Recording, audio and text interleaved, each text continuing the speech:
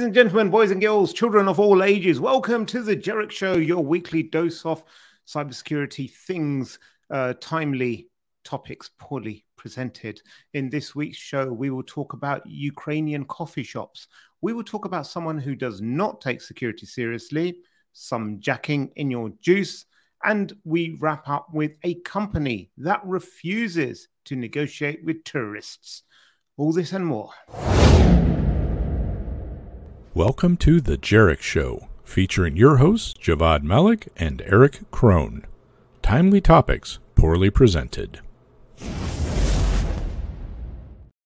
Yes. Timely topics, poorly presented indeed. But before we continue, allow me to introduce my co-presenter, my co-host, a man whose talents actually knows no bounds, whose wit is sharp, and whose hair could teach Rapunzel a thing or two. Please welcome Eric Krohn. How you doing? I'm doing pretty good. Did you say in the intro refuses to negotiate with tourists? Is that what you said in that? I said tourists. I was trying to do the George Bush. Like, we do not negotiate with tourists. It sounded like tourists. Well, yeah. Who doesn't want to negotiate with tourists, right? No, do not negotiate with tourists, especially, yeah. Oh, yeah. Well, it is good to be here for another week. It's, God, we've been doing this for quite a while now. It's pretty amazing, isn't it? What episode number are we on? Do you know? I don't know. It's 100 and something. I don't know, 120 or someone else's job to keep up with this stuff. Right. I mean, we don't keep track of that anymore like we did in the beginning. We used to always do the episode number, but that took away from our wonderful headlines, especially on LinkedIn, where it only allows a couple of characters. But no, we've been doing this for quite some time. And if you recall, this kicked off after RSA, which is coming up in another, not this weekend, but like 2 weeks from now. It's going to be RSA time. Yeah. It's wow. That was a couple of years ago, man. That was 3 years ago then that we did wow. So I think we're picking up about 4 followers a year. That's good. That's good. Okay, so before we delve even more into the old men reminiscing about the good old days episode, let's jump into the first story we have today. So Russian hackers target security cameras inside Ukrainian coffee shops. And I was like, wow, they still have coffee shops up and running in Ukraine, and they have CCTV cameras that are internet connected, all up and running. And I suppose, it's again, like, I don't know the scale of the war in Ukraine. I don't know how many cities are actually, untouched by war, so to speak, directly, like they haven't admitted. But yeah, this is another one for the sort of like a cyber meeting or being used in the kinetic realm, because apparently these camera footages are used to collect intelligence on who's passing through where.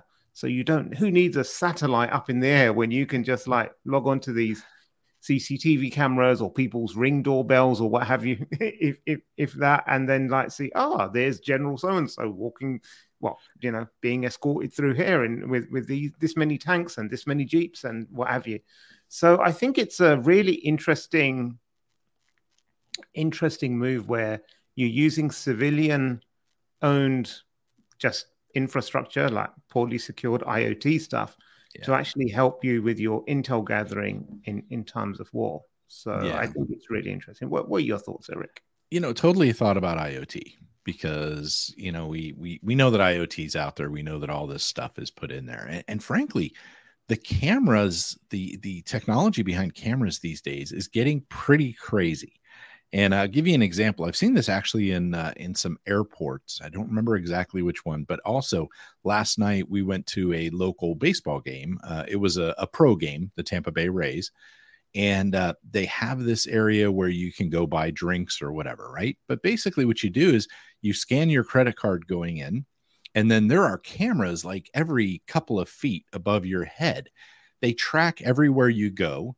the like refrigerators and stuff where they keep the drinks tracks what you do. So you grab a couple of those and you just walk out the other side and it automatically charges you because it's tracking where you're going, what you're picking up, and what you're taking with you all through the cameras and actually charging you for it. It's pretty wild how far we've come with camera technology and what it can be used for. So I can see exactly why they would want to try to get into these IoT devices and something like this. No, you're absolutely right. It's like Ring, the doorbells. Yeah. They've got this feature on it where like automatically recognize some faces so that it does a different action. And it also has like this package detection thing. So if it notices like there's an Amazon package there, it will notify you. And it's like, you know, UPS like threw your package into the bushes. Or they do. So I have cameras around my house here, and I use something on the back end called Blue Iris. It's the recording software and all that, because I use these cameras that are known to maybe have backdoors or call home to China, right? So they're on their own network with that recording device, and everything stays off the internet that way. But what's interesting is even that software has an AI component that you can add that will identify dog, cat, car. Like it actually blocks stuff off and it can see stuff going by. And I haven't delved too much into it, but if I'm not mistaken, yeah, you can identify down to individuals. And maybe as somebody walks up to the front door, you see that it's a person, you want to turn on your outside lights if it's after dark, right? You can automate things based on what it's picking up, you know, but if it's a dog, you don't necessarily want to turn on your lights, or if it's a car going by, right?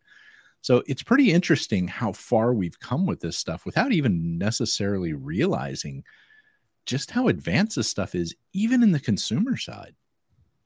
It is indeed. It is indeed. And I think we'll only see more and more of these kinds of things as the research develops and people try more and more things, and you can say like I can daisy chain certain things together, then it becomes quite, you know, the potential becomes quite huge. Yep, absolutely. I would agree with that. So normally when a company gets breached, what's the first thing they say? It wasn't credit cards. We take. Oh, yeah. We take security seriously. Yeah. But we've now got the anti story where FTX, the crypto exchange that imploded last year in like the most worst way possible. So there's a report and it's saying their cybersecurity was hilariously bad, which kind of actually boils down to it was non-existent. The FTX group had no independent CISO, no employee with appropriate training or experience tasked with fulfilling the responsibilities of such a role, and no established processes for assessing cyber risk, implementing cyber security controls, or responding to cyber incidents in real time.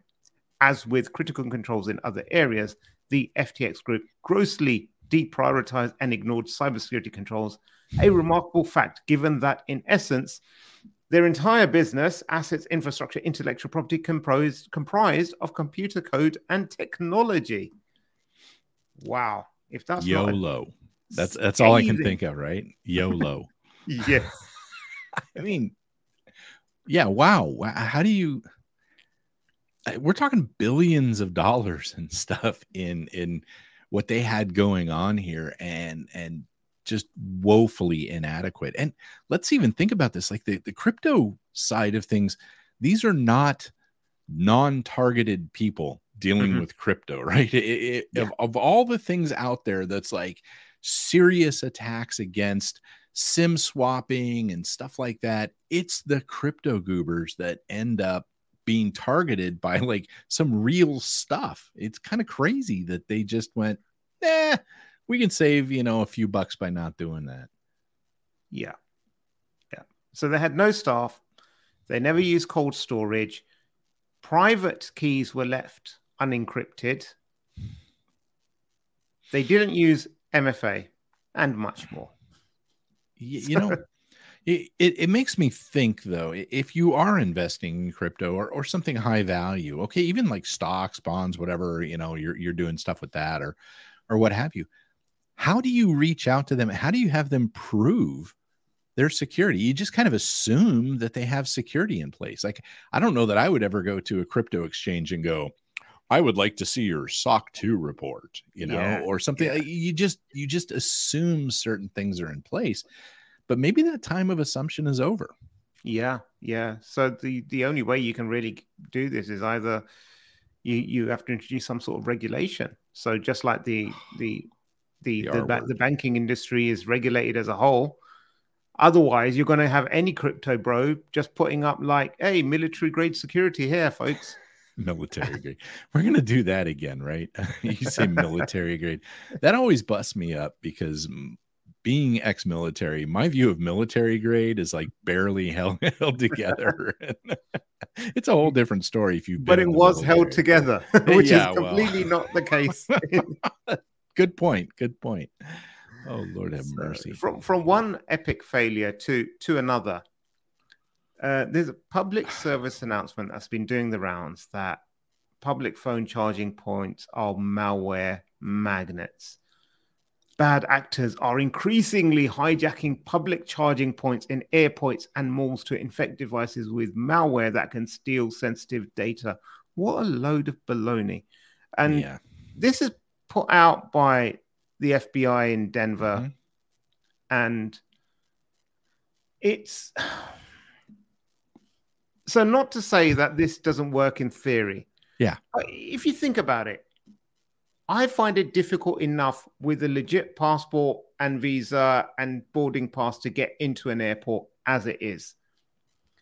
For me or someone to break into an airport with cables and stuff, and airports are probably like amongst the most heavily monitored areas out there. You go to these public charging points, you disassemble their thing, you put in your wires, and then you sit there connecting to it, or you have to come back to it to retrieve the information. Why? Because now you've caught some random travelers shopping list and that I'm flying to New York. These are all the things I want to do, their itinerary or what have you. It just does not add up. Even not in airports, though. I don't think I've actually ever heard of this happening in the real world. And I actually used to do a slide on this years ago, though. I mean, this is years ago. I was doing a slide on this that said it's something to consider, right? And they have those things called USB condoms that remove the data cables from your USB-A port. So it's just power, which is okay, but you can't fast charge that way. But ultimately, after all these years of not seeing something happen, I just always feel like this is FUD. Yeah. Now, where I do think it's a little bit like I've seen this happen actually at a security conference. They had one of those tables set up where it was charge your phone here, and your phone's half dead. So what do? You go plug it in. Well, these people were plugging in their phones at a security conference and then walking away to get in the line for the buffet out of line of sight and spending like 15 or 20 minutes getting through the buffet line. I mean, that's a bad practice. Like leaving your device plugged in and just walking away from it for 20 minutes or so. That's just a bad practice. And that bothered me more than the potential for somebody to have broken in and put these whatever kinds of, juice jacking boxes behind it. So in theory, it can absolutely happen. And I think they even at the Wall of Sheep at DEF CON one time, they had something set up at the Wall of Sheep and people would come plug in their phone. And even there, they were like, are you a fool? You're at the Wall of Sheep where we shame people for doing stupid things on Wi-Fi. And you're going to plug into a USB device at this table, right? Yes. That kind of stuff. I mean, it's good to be aware of it and to think about it a little bit and just consider potential threats. But I've been seeing this on the local news here. Like on our 6 o'clock news, it's coming on. They're talking about juice jacking. And this happens every couple of years. It seems to go through a cycle. But it's all FUD, folks. Like if any of our viewers or listeners have actually seen this in the wild, I would love to know. Yeah. And the only time I think this has any value, if you're a high value individual, say like you're Tim Cook or CEO of a massive company or something, then maybe I could imagine a movie like this where you're being rushed from your office into your waiting limo, and someone like Margot Robbie bumps against you, switches out your cable for their cable, so the next time you plug it in, they can track you or steal your company ass. Kind of like the only scenario I can imagine where something like this might be of concern. But then these people have close quarters protection, and they're the people that normally get this sort of intel report, say, okay, look out for this. Well, and frankly, I can see the cables being more of an issue because they have a Bluetooth transmitter in it. Somebody could just be sitting across from you trying to pull stuff off. I could actually see that as more of an issue than a USB port stuck into a wall or something like that. That to me is where we're crossing that line into just being absolutely unrealistic and really not a threat. But there's a way to solve all of this, Jawad.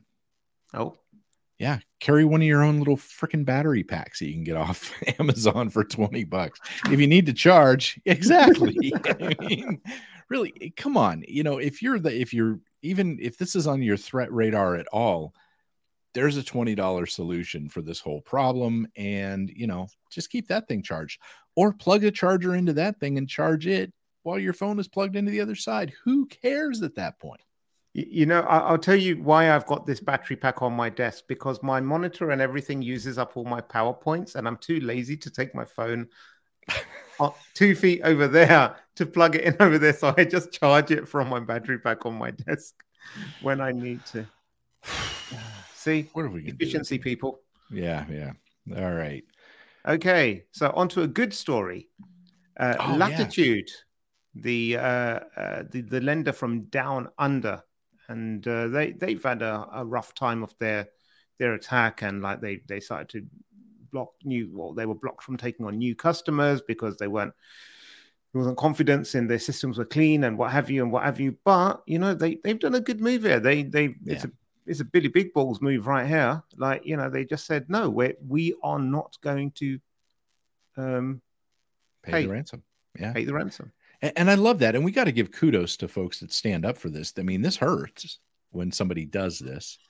I read a story recently. They said about 83% of impacted organizations end up paying the ransom or end up paying a ransom, which I'm like, ooh, that's pretty big. But of that, some of the stats I saw, I want to say 52% of them said they got all of their data back, or no, 52% of them lost at least some of their data when trying to decrypt and stuff like that. So it wasn't even like, doesn't even fix everything. You know what I mean?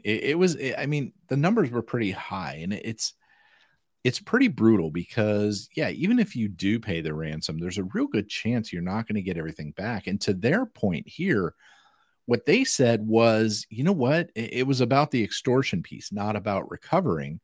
And they said, you know what? We're dealing with criminals here, and they pinky swear that they're going to destroy our data, but there's no way to prove that they've destroyed the data or that they're not going to leak it in 6 months or a year or tomorrow out on the dark web. They said that would be the only reason we're paying. And there's really no reason to believe they would actually destroy the data they say they're going to destroy.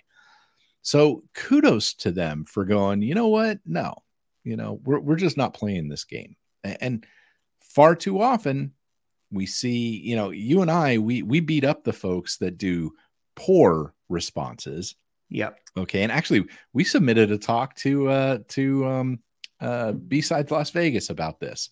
Yes. But what not to do, when you have something like this go on. But far too often we see organizations really doing a bad job, and we call them out on it. I really wanted to point out somebody who's doing the right thing and taking a stand and saying, we're not going to do it. So kudos to you in the midst of all this crap for telling them to go pound sand. See, what the criminals could do is say, like, I know paying X million is tough. Why don't we set up a payment plan or a subscription service where you just pay us like, oh, for the love of all that's good, pay us $100 a month for the next 5 years, and like, you know, dude, I hate those because every once in a while they pop up on my phone. It's like, you've been billed, you know, whatever, $32 for it. And I'm like, what? Wait, what? Crap! It's too late. I You know, it is too late. Subscriptions. They are, and I saw this really good piece on the Wall Street Journal about this. If I just pull it up. People are sick and tired of their subscriptions. And then to continue reading, choose an option below. Yeah. I think that's you have to subscribe. Already a subscriber? Sign. Yeah. People are sick of subscriptions, but you have to be a subscriber to read this. I love it. Yeah, that's very meta. So, like, you know, with that, I'd say, like, please like and subscribe to our channel. And leave your comments below. If you see any good stories during the week that you think that would make sense for us to cover, email them to erick@knowbefore.com, and we will get on them. I'd love to get input from people out there, or listeners and stuff like that, to cover some of those stories. Actually, I think that'd be a lot of fun. So send us some stuff you want us to cover. If it's cyber related, awesome. You know, that's what we look for. If it's ridiculous and cyber related, we will come up with something to say, you know, about it. Yeah. I'd love to see some of this. All right, then. On that note, thank you very much, everyone. And thank you, Eric. And with that, we'll see you again next week.